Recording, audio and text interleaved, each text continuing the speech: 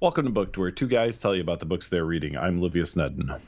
And I'm Rob Olson. The book we're going to be talking about tonight. You know what? Before we get into that, I just want to acknowledge right up front, we have some changes to how you can listen to us, and I want to see if it's something that is important to people. So I'm going to take a minute and just acknowledge the fact that, I didn't even know. I knew this was a thing when we got an email saying, hey, join this, but apparently Amazon Music is joining the ever-growing list of places you can listen to podcasts, and we're on that now.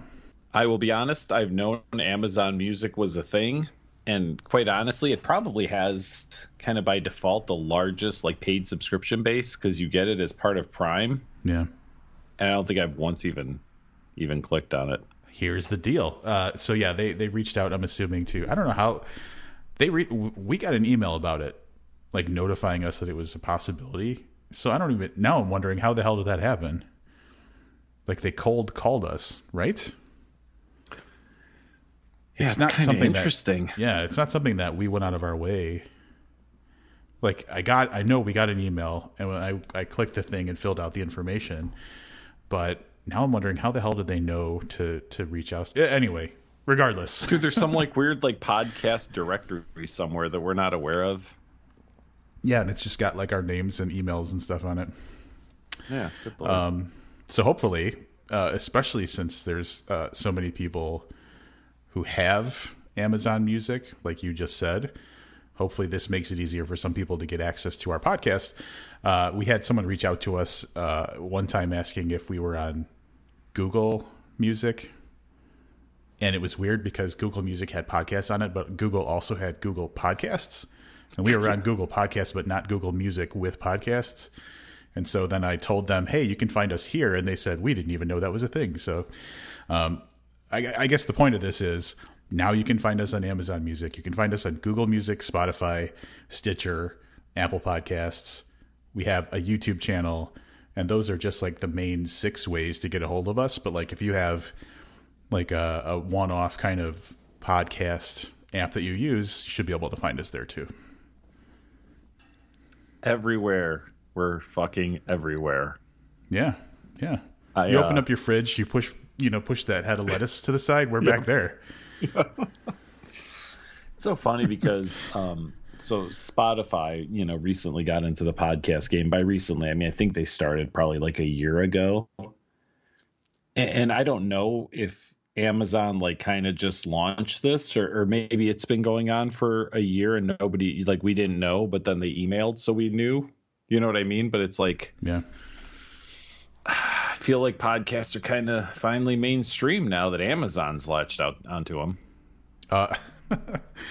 Dude, and I can't tell you how often I think about this didn't fucking exist when we started our podcast, and the people who are starting a podcast right now have it so easy in comparison to when we were just getting started and everything, nothing made any sense. So that's my little, back in my day rant. But yes, I just wanted to acknowledge. So also on our website, we did add an updated where to listen page where you can click on that. And the thing I like about it is, let's say you're on your phone, you go to our website, you click on the where to listen page.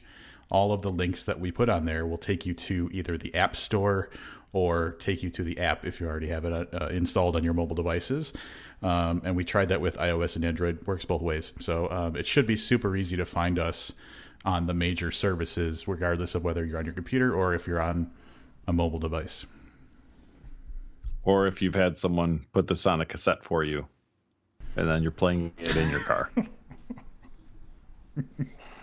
Oh man, I'm gonna forget, but I heard a funny thing about cassettes recently. So do tell. No, let's go for it. So Netflix came out with a sequel to their they had a movie called The Babysitter that came out a couple of years ago. You watched the goddamn sequel, didn't you? I did. I hated the first one, but people were liking the second one, so I was like, all right, well, I guess I'll watch it, and I did. And there was a scene where these two of the kids, they're still in high school or whatever, that's how old they are. And one of them said something about how cassettes are special because they're so fragile and you never know when the last time you'll be able to listen to it is. And I was like, get out of here with this bullshit, kid. Like, I'm sure that I had cassettes that were like in a fire and then got pulled out and would still play. Yeah, except if like that tape got loose.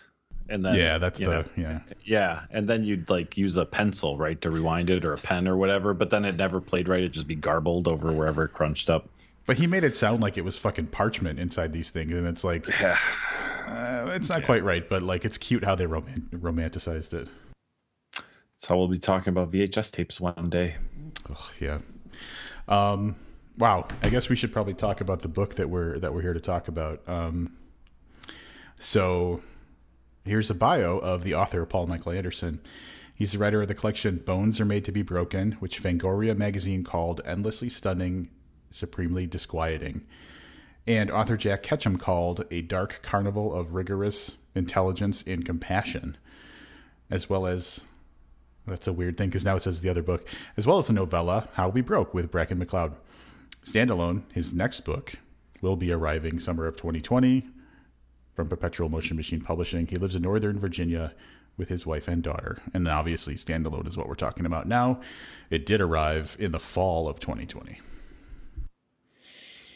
Here is the book synopsis for Standalone. They are killers. They are monsters. They are evil.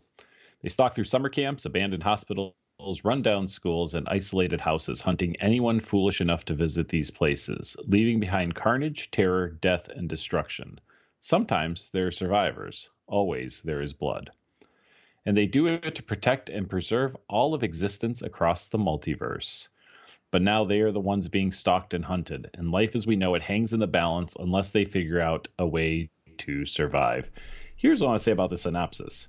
If you want to talk about catching someone off guard, that third paragraph where it switches to and they do it to protect and preserve all of existence across the multiverse, that's a little bit of a caffeine shot. Like when you're reading that, you're like, okay, all right, they're slasher serial killers. But that little twist there, definitely a way to catch someone's attention. Yeah, definitely. Now I vaguely mentioned, I think on the last episode when we were talking about what book we were reading next. My mind's all over the place tonight. Sorry, I think you might have lightly spoiled an upcoming episode. Yeah, damn it. Yeah. I mentioned that this came onto my radar because of a Stephen King tweet that Perpetual Motion Machine Publishing responded to. I found the original tweet. He says, the best novel idea I never wrote and probably never will is Jason, the first-person narrative Jason Voorhees, and his hellish fate killed over and over again at Camp Crystal Lake. What a hellish existential fate. And then, so then they were like, hey, if you like that idea, check out this book. And I was like, all right, well, maybe we'll check out this book. And we did. We're here to talk to you about it. I want to acknowledge up front, it's not a long book, so this is probably going to be one of those shorter discussions. I think it's the actual main story. The book is 200 pages, but the main story clocks in just around 160 because there's a separate additional short story that is added on after. So we're looking at a 160-page book. Probably not going to get too deep into discussion with this. Correct. But we will start, as we always do, right at the beginning.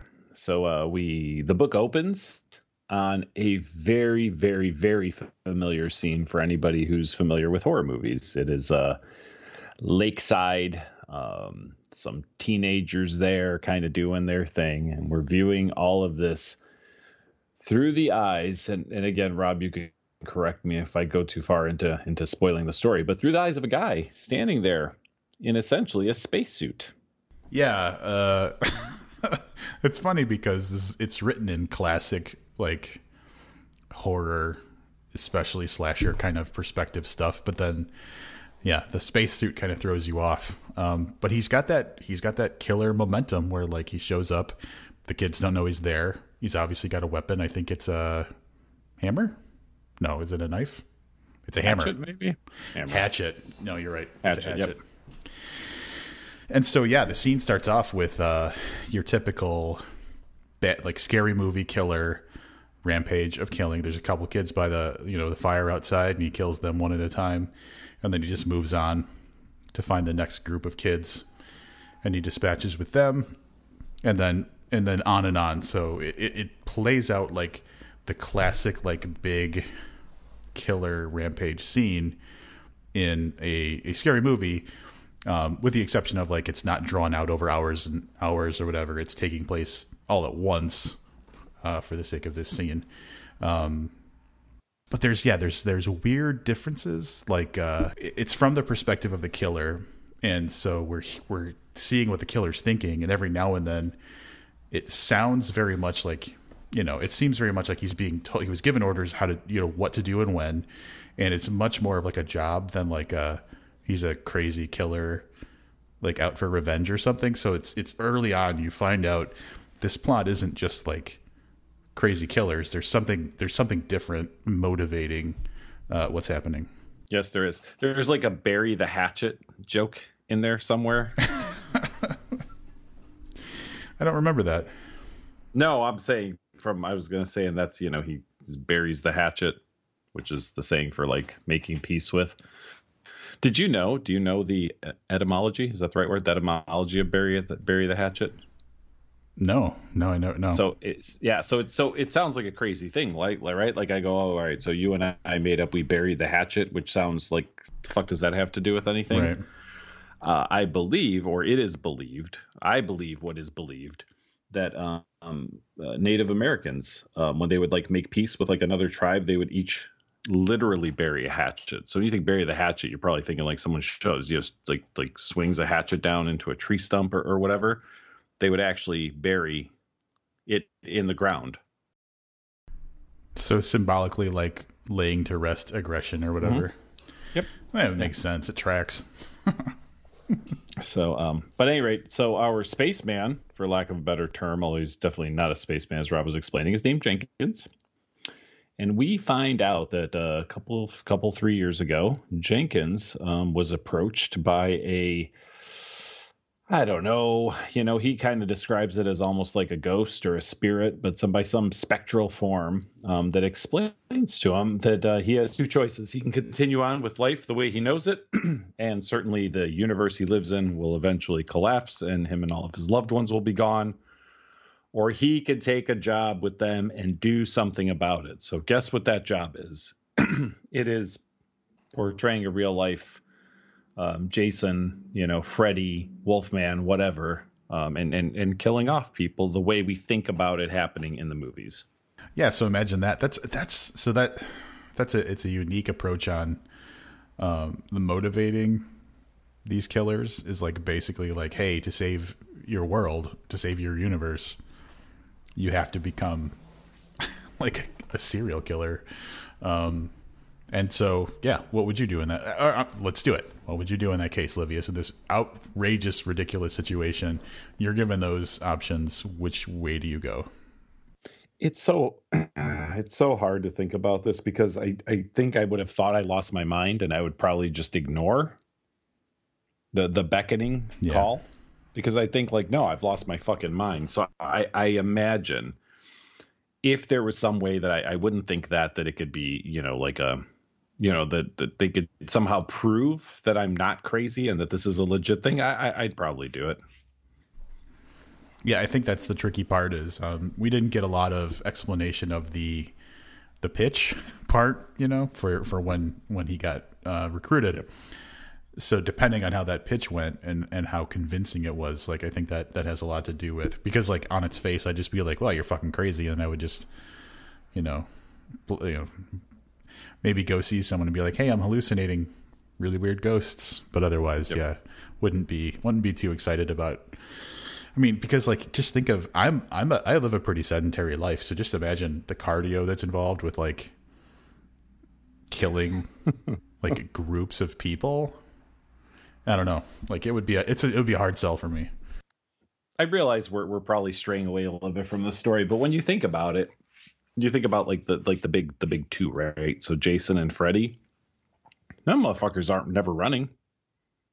I find it hard to believe they're getting any cardio. Michael Myers too. Yeah, that's that's what I meant. I think I said Freddy, right? Because we were talking about it before the podcast. But yes, you don't see them really exerting themselves, right? The girl, she's running top speed, right? And he's just kind of meandering along at a pretty standard pace, and yet somehow catches her all the time. Yeah, maybe that's why maybe it's their mentality is like it's a marathon, not a sprint. So yeah, I've seen your gait, right? Like your GAIT. I think you totally could do this job. Huh. You might be turning me around on this. There you go. And the other thing is, like, you have to think about how much do I want my universe to survive? Like, right now it's pretty miserable, so, like, it might be an act of mercy in some cases. That's true. Well, but, I suppose we can go on just like a half-hour discussion about this, but some of that comes down to, like, your own desire to survive, right? So Jenkins, and I guess I'll try to at least tie a little bit of story into this conversation. Jenkins is married, has a daughter. Like he seems to like his life. He loves his wife. He loves his kids. So he does it to protect them. But to a certain extent, there's got to be a thing of like, wait, I'm going to die or I can do this thing. Like where your survival instinct kicks in. You say, well, I'm going to do the thing because not only am I saving the universe, but fuck, like I'm not ready to go. Yeah, there is that. So. I want to say one more thing before we move on to explain a little bit as much as we can about this very odd storyline that we were talking about. I feel, and I have not verified this, but I feel that the scene that we see in chapter 1, and it has its reasons. So I'm not saying this is plagiarism or anything like that, so I don't want anyone to misunderstand. I feel like that scene is taken like swing for swing out of one of the Friday the 13th movies, and there's and forgive me if you mentioned this, but like it's at Camp Crystal Lake, so I'm not like just pulling Friday the 13th out of my ass, but I feel even like how these kids go down might actually be from like Friday the 13th Part 2, and that's just a guess at which one. But did you feel that way?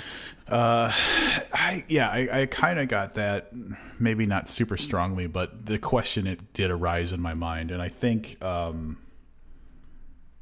just watched that super big documentary on Shudder, and the facts should be stronger in my mind, but it's the sleeping bag like death that got recreated that really like sparked the familiarity for me. And so I believe that sleeping bag death was specifically mentioned in that documentary, and I wish I remembered which movie they said it was tied to. But I got that feeling where like if it wasn't like shot for shot redone, that it was like heavily borrowed from.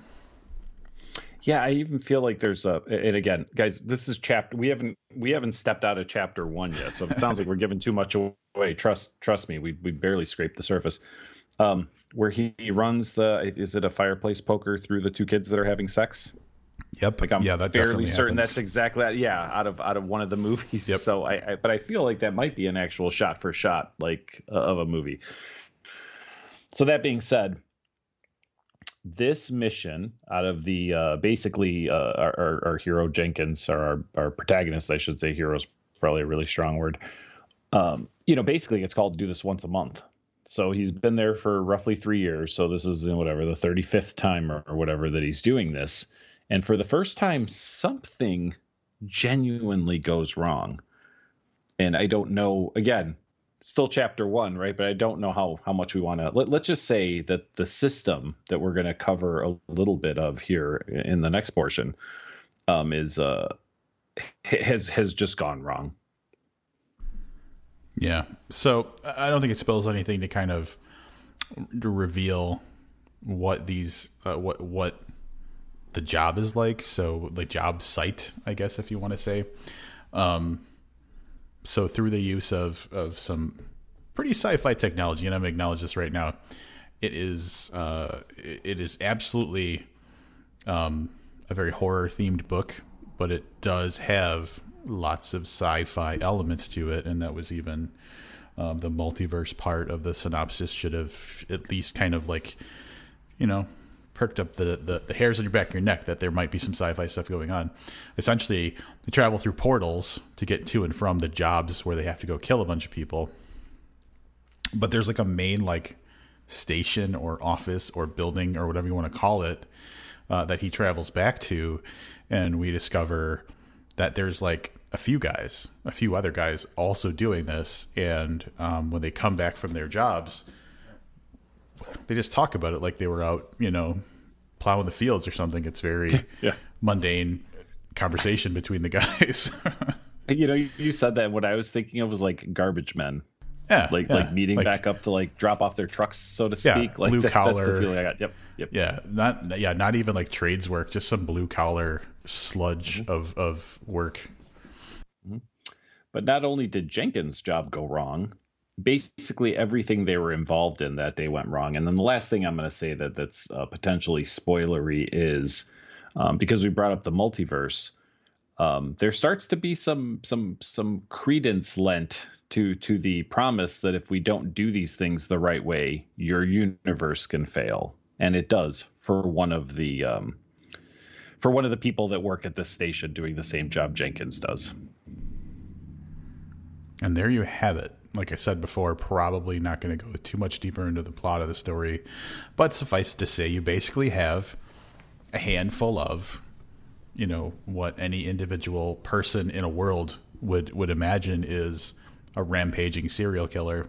But for these guys, it's just, they're punching the clock once a month for the sake of maintaining the balance of the universe, more or less. And so we get this story because something has gone wrong with their routine, and it has gone wrong in a way it's not good for them. So the story plays out as like figuring out what's going on and why and how to fix it, with a lot of crazy stuff happening along the way. Yeah, so story-wise, I don't think there's a whole lot more we can go into. I mean, we gave you the first two chapters of whatever Rob's math was, 130 pages, right? So it's still a good percentage.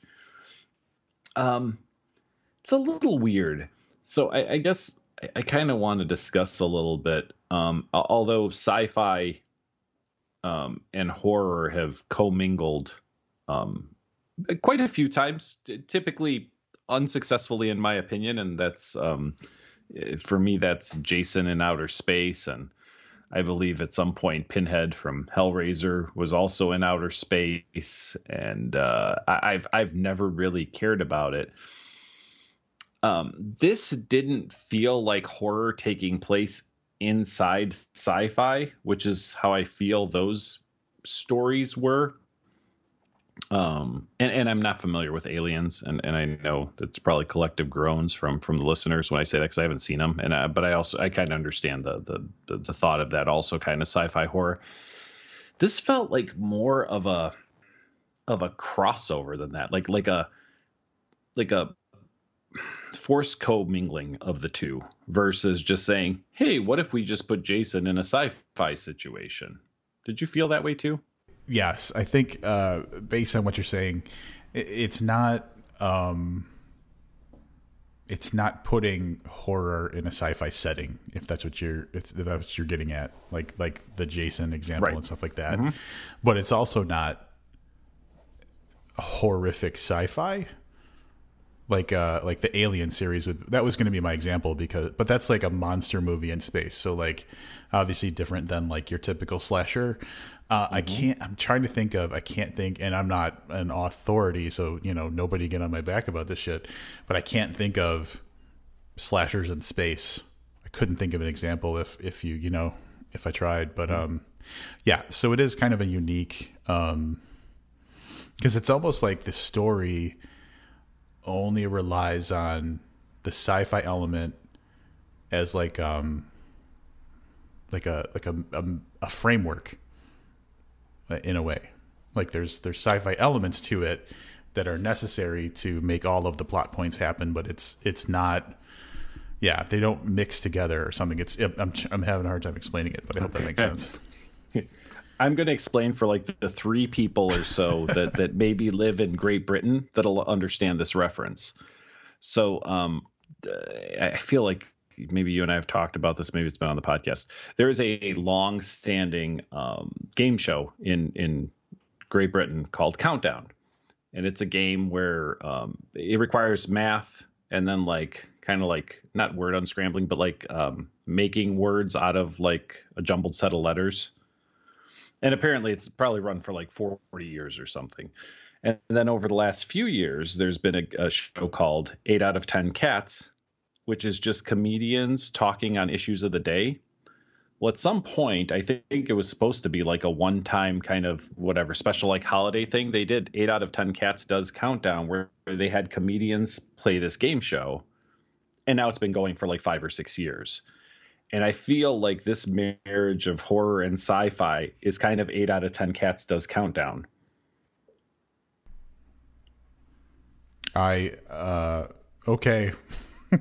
Did you see what I'm saying? Like, not like yeah, we just I know put what you're saying. like it's not like when Family Feud has like celebrity football player teams. You know what I mean? That's just football players on the game show. Like it's this kind of weird merge. Yeah, I don't know how to explain it, but it's interesting, and I'm a little curious on how one being Paul Michael Anderson gets to this this very strange and unique story. Yeah, it's definitely a weird approach.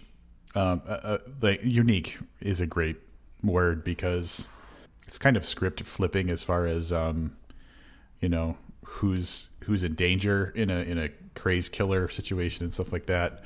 And yeah, like very unique.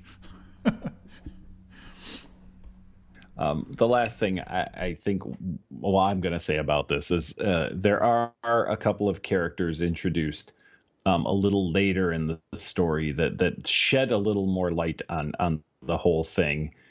And it almost felt like a third element was introduced. And I don't want to go into what that element is or anything, but it at one point actually felt like there was kind of like, so you got horror, sci-fi, and then a third element dropped into it too, which made it even more kind of weird for me. Yeah, I guess the final thing I'll say is that it's a interesting book because of the disparate elements that it pulls together, which I think it does a good job of incorporating things that you wouldn't expect to be put together in the way this does, like the sci-fi and horror and everything. It's got kind of it's got a sometimes goofiness to it. So there's like some funny stuff that happens. And like at points, it's just got really creepy stuff that happens. So yeah, it's a fun kind of romp in a way that plays with different genres and melds them together in ways that I wasn't expecting. But for me, and I don't think that we're going to do a spoiler talk about this, but I think the best part of the book for me was when everything starts wrapping up at the end and we're figuring out what's going on kind of in like a bigger scale. Because it was an interesting way to go. And it made me think about like, it's such a weird choice to get us there the way that the author chose to do it. So yeah, I liked the resolution of everything. And along the way, there's just so much murder. So that's always cool too. I want to spend just a couple of minutes because we did mention that there is a bonus story. So 156 pages for the regular story. And then we've got another additional 30 pages of a short story called The One Thing I Wished for You. I don't even want to talk. We'll just say that this, we didn't have a plan really to talk about this. So I'll kind of shoot out a synopsis. It is about a man who just had his first child, and he has made an interesting offer to have this child kept from pain, I guess is probably all we could say about a 30-page story. I really liked the short story. In some ways, it's very different from the novella that precedes it. In some ways, I liked it better, although it's probably less. Sorry, it's less discussion worthy. You know what I mean? but it's a nice addition. So it's kind of a 2-for-1. You get the crazy shit that we spent the last 20 some minutes talking about, right? And then to round it out, you get a little more placid of a story.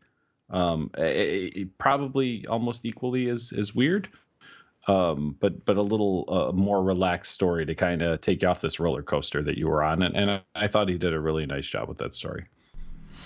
Yeah, it was cool. And I won't go to, we talked about this a little bit before we started recording, so I won't go into the particulars, but, and then I'm cautious about this because, you know, someone who listens to this might then read the book, but like, I almost feel like I would have, liked to have read the short story first.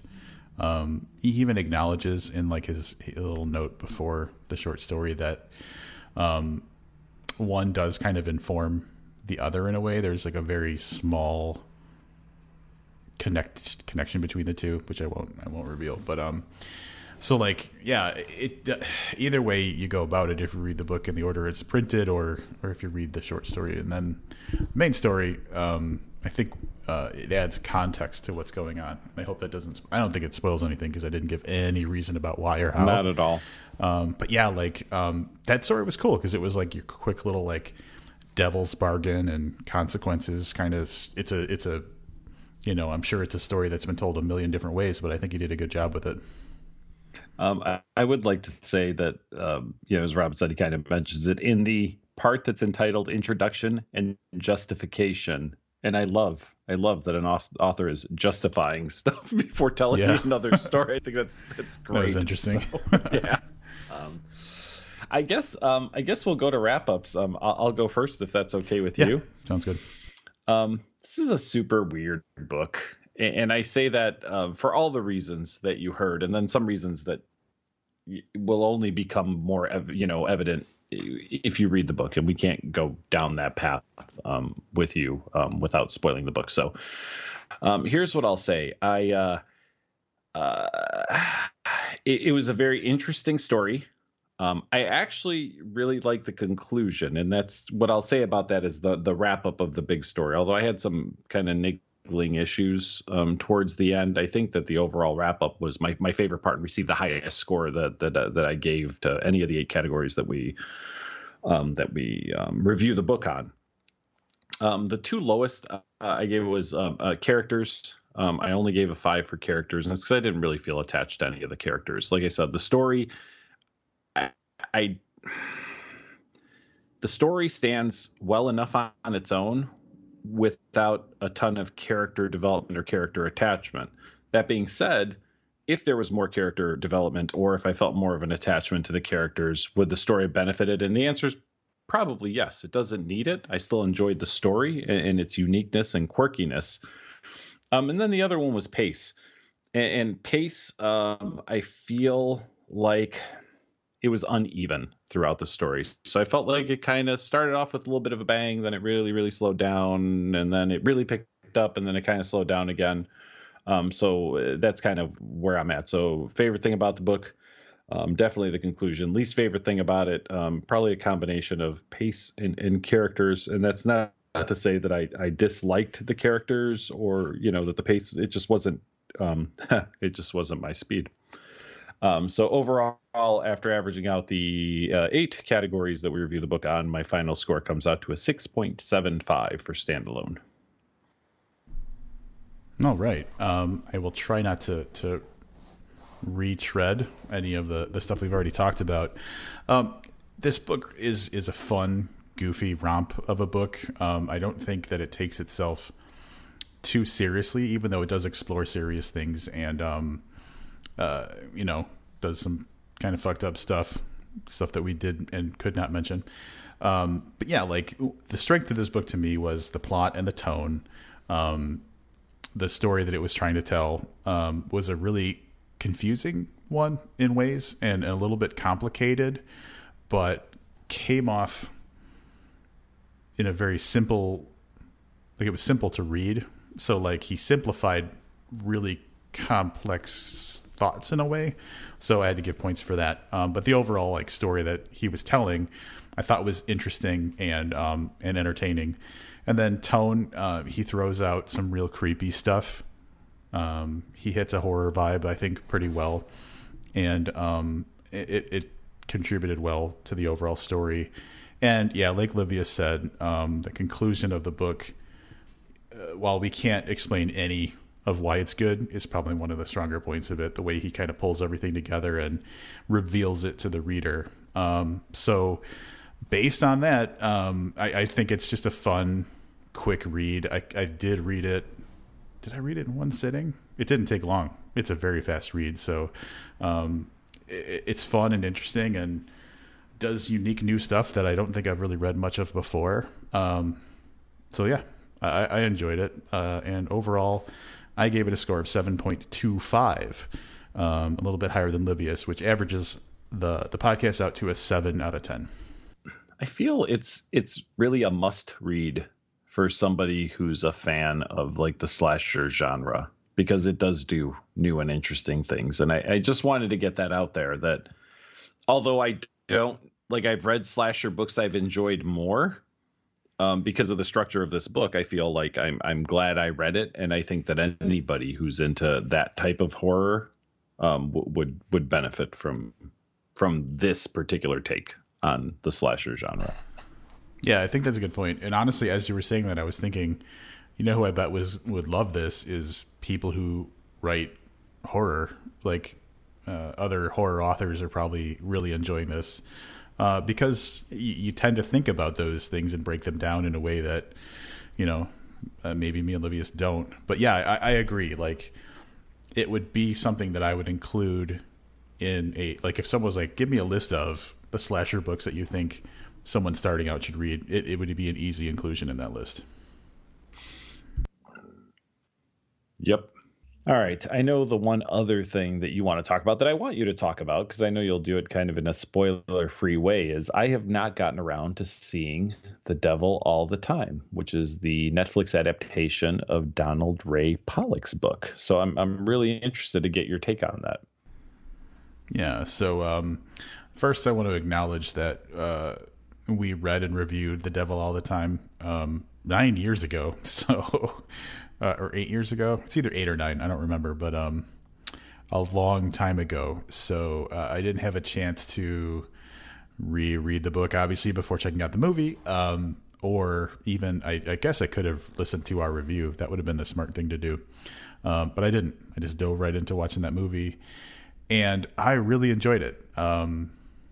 It's a concern, and we see, as we've been doing this podcast almost a decade now, we see movies get adapted that we've read for the podcast or just read and loved outside of the podcast. And like, the thing you want the least is for it to be a bad adaptation. So there's always this kind of like trepidation going into something like that. And I think they did a very good job. First of all, did you see the cast? Like, it's huge. Yeah, so I know that Edward the vampire is in it. That's yes, that's Edward the vampire is in it. Yes, all Team right. Edward.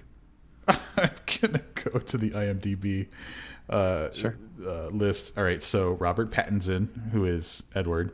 That's the guy. Yep. Spider-Man's in it. The new Spider-Man, Tom Holland. The little guy. Yeah. All right. Okay. And I'm going to do this for all the characters if I can think of who they played. Pennywise in the new It movies, Bill Skarsgård. Okay. All right. I know who that is. That's probably as far as I'm going to go with these funny, jokey things. But Sebastian Stan, who is trying to think of what else I've seen him in. He's one of those things. He plays Captain America's best friend in those Captain America movies. The guy with the metal arm. He plays Bucky. He plays Bucky, the Winter Soldier. Yeah, Bucky's in this. Jason Clarke he's an actor that I see in a ton of stuff, but I can't think of what I've seen him in recently. Just a big cast. There's a ton of like really, really good actors, and so it takes place in, what is it, 1950s, like Ohio, that area, and so the period work is just great. It really gives it like a mid-century rural America feel. I feel like they pulled that off wonderfully. And everybody, all the actors just brought it. They did a very, very good job. Oh, I forgot to mention one of the cast is Donald Ray Pollock himself was the narrator for the movie. So they actually got the original author to narrate the film, which I thought was awesome. Yeah, I'm very much looking forward to it. I'm seeing the words like eerie, disturbing, and, you know, I like eerie and disturbing things. If I remember correctly, does this not take place in Knock 'em Stiff, which was his other novel, which was like that interlaced short story collection? You are correct. So not entirely, but like it does. A lot of it happens in Knock 'em Stiff. Yeah. Yeah. I wanted, there was like 2-3 different times I wanted to start this, but it is like almost 2.5 hours. I think it's like 2 hours and 20 minutes or something of a movie. And it just at no time did I either have the time to watch it in one sitting or not feel that I was going to fall asleep like, 15, 20 minutes in because I was tired. It's on my list of things to do this week though. Yeah. The thing that concerns me about, and I haven't looked at ratings too much, but like the beginning, it's kind of a slow burn because it's there's a little bit of a fractured timeline going on, but it looks at people of multiple generations and it looks at them different times in their life. So there's a lot of like establishing and foundation that's laid in early, and I think that's why the movie is as long as it is, because it really hits a good pace pretty far in. Like you're 45 minutes in before it really finds its footing after establishing and like introducing all the different like elements that are being played out. So because there's for anybody who's, I mean, it took me a while to remember everything from the book, but like there's these like this couple that drives around killing people, taking like photographs of them. So that's one storyline. There's the main storyline, which is this family where the dad came back from came back from a war, and like raises his kid and yeah. So like there's a lot of different elements that have to get established, and they eventually kind of pull together into the meat of the story. So it's not the quickest like beginning, and I'm worried that people would have a problem with that. But man, once it's rolling, it's pretty good. It's pretty intense. I'm doing this from with my faulty memory from 8-ish years ago, but I do believe we had the first audio interview with Donald Ray Pollock after he published. Mm-hmm. Yeah, so very cool. I just wanted to throw that out there just in case anybody's just a little bit. I'm looking forward to it. I think you're right. I think I might queue up the podcast where we reviewed it to get a little bit of a refresher, because as you were talking, I was like, well, that sounds kind of familiar, but I don't know if I could have pulled that out on my own about, you know what I mean? Like right. A couple driver. Yeah. So, but that's on Netflix. So everybody has Netflix, right? Or you have someone's Netflix password. So sounds like Rob is recommending this as a must-see on Netflix. Yeah, it was very good. And in our group of people, anybody who's posting about it on social media is also giving it high points. So I definitely recommend checking it out. But again, it's a time commitment. Like Livia said, it's almost 2.5 hours long, and it's a slow burn at the beginning, but I think it still has enough interesting stuff going on to compel you through to when it picks up steam.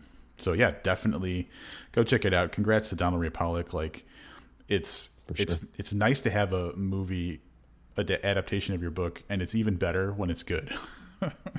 Well, and you get to be involved with it. That's a whole third, right? Like, Josh Malerman was super excited that he could just be on the set of Bird Box for a couple of days, right? But, mm-hmm. Like Donald Ray Pollock got to be a integral part. I'm assuming that if he's narrating it, he's probably in it, from a voice standpoint. Yeah, so that's awesome that he also gets to partake in it.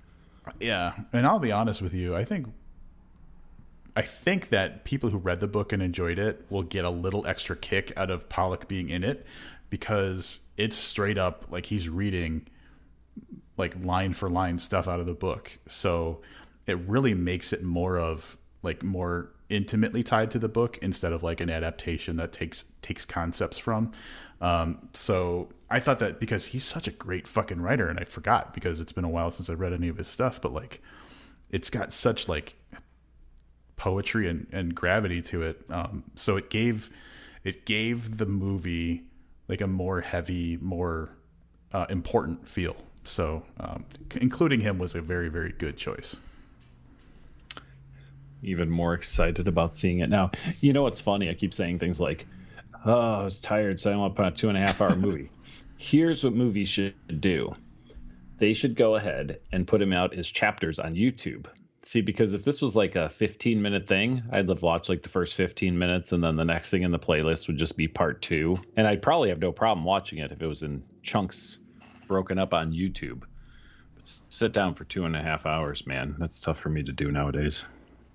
I'm sure that you binge like 6 1-hour episodes of something in a row, though, without a problem.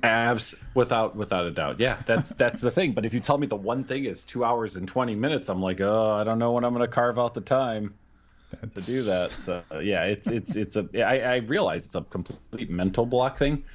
I've gotten like this with reading too, and it's because of this podcast. Like, I am very accustomed to now reading in just half-hour chunks. And then you just parcel it out throughout the week? Yep, absolutely. And you know what? If I were to pick up a book next week that was just for me to read, it would probably be the exact same thing, because it's the rhythm that I'm now used to. Before, it used to be, I've got 5 minutes, maybe I can knock out a chapter, and then that night read like 3 hours. Yeah. And now it's like, I even if I'm off or I'm just sitting at a, whatever, outside a hot dog shop, like literally like 27 minutes, and I'm like, all right, well that's enough reading for now. Like like you could set a clock by it. Wow, that's bonkers. But we well, I mean, I can't point a finger, because we all know that my habit is to just sit down and read it all, like the exact opposite, read it all in one sitting. Yeah. So yeah, I guess no matter how you do it, you're still doing it, right? Movie or TV show or books. So we do have one other worthy thing to mention. Last week we reviewed Labyrinth of Dolls by Craig Walwork. It is now available in paperback. I'll let Rob read the rest of his little note on here. For all of our Luddite listeners, you don't want to read it on a Kindle, you can get the paperback. And it's funny, because if you're a Luddite, you're probably not listening to our podcast. The funny part is, I don't think anybody was excited as you because of the book collection, right? Oh, yeah. Like, if it didn't come out in paperback, you're like, fuck, that's another hole on my shelf. There's already, I don't know how many, but there's got to be 5 or 6, right, that we've read that were ebook only. Yeah, there's about that. And I've been thinking, now that you mention it, I've been trying to think of ways to have a physical representation of the book. Like, what if I had moleskins and I just printed out something with the title, so at least like I know when that book showed up. Mm-hmm. So if anybody has any interesting ideas of how I could, like, obviously you could just print out, like, if I had a PDF of it, I could print it out and shelf it, but I was thinking, like, what would be a cooler visual way of doing that? So I'm open to ideas if anybody can think of anything. Cracks me up as you said Moleskine, but I happen to know you have a pile of notebooks you're never going to use. I'm not going to say what kind of notebooks there are, but I once saw a stack of like 25 notebooks. Yep. I think those would do as well. Yeah, but then, like, I don't know if, like, getting a label maker, What you could do is what we did with the original FCJR book. You can go down to the local thrift store. You can buy some hardcovers. You could download the ebook art, assuming it's still available. Print it, wrap it, put it on your shelf. That's not a bad idea. I might have to do that. I might have to just but then I was thinking I could also have a QR code on the spine that would like link me somehow to the actual ebook. Now you're really getting carried away, but it's a cool idea. Yeah. So I just want you to have that thing complete. You know what I mean? Yeah. Like, I realize that it'll essentially never be complete. You know what I mean? That it continues to go. But I think there will be a satisfaction available to you when you're 100% caught up with everything we have done. Mm-hmm. So I'm rooting for you. What was that your way of asking without asking what percent I'm at? No, I'm just saying that, I know there's a couple of more elusive books out there, but I'm sure I don't even know how many books we've reviewed. Like, I don't know if you keep like a running count. I have no idea. I imagine it's 230 that we've reviewed total. Yeah. Oh, I mean, hold on to your socks, buddy. Oh wait, I gotta find the right spreadsheet. I have so many these days. That last time I checked was just sometime in the last week or so. We are on. This is, I think, book 295. Holy shit! We're around the corner from our 300th book. Wow. And of those, I have about 260 in print on my shelves. Wow. Well, there you go. And they just keep piling up. The nice thing is people keep sending us books now, so we've gotten to the point where a lot of stuff is coming in print editions. So I think that probably is everything for this week, right? The only thing left to do is talk about what's next week. Yeah, so I will reiterate. Listen to us on Amazon Music. Watch The Devil All the Time on Netflix. Go buy the paperback of Labyrinth of the Dolls. And come back and check out whatever Livius is about to tell you about. Next week, we will be reviewing the final book this year that we have had like great anticipation for, right? So the rest of the year, obviously we're going to review stuff, but there was a cluster of books that at the beginning of the year we were kind of chomping at the bit to get to. The Loop by Jeremy Robert Johnson will round out that list for us next week. Here's what I will say. Publishers Weekly said it's unputdownable, which is just a terrible word. So that's not a judgment on the book. It's totally a judgment on Publishers Weekly. I feel like they use an ungainly word like that on purpose, like in a cheeky way. Could be. Fucking cheeky people. I would just like to remind people that Jeremy Robert Johnson has written one of the greatest short stories ever. So I just like to mention that every time it comes up. What's the name of the story again? I always forget. We reviewed it in Entropy and Bloom, and it is the sharp dressed man at the end of the line. One of my top two all-time favorite short stories. So if you get a chance, I don't even know if that's in print. I don't know, but get that, read that, and then we're going to talk, I'm guessing, extensively about The Loop next week. Yeah, it's very exciting. That's going to wrap it up for this episode. Looking forward to talking about, man, every time Jeremy Robert Johnson comes up, I get excited about it because I've just loved everything I've read. So looking forward to that. Join us next time. Until then, I'm Rob Olson. And I'm Livius Nedden. Keep reading.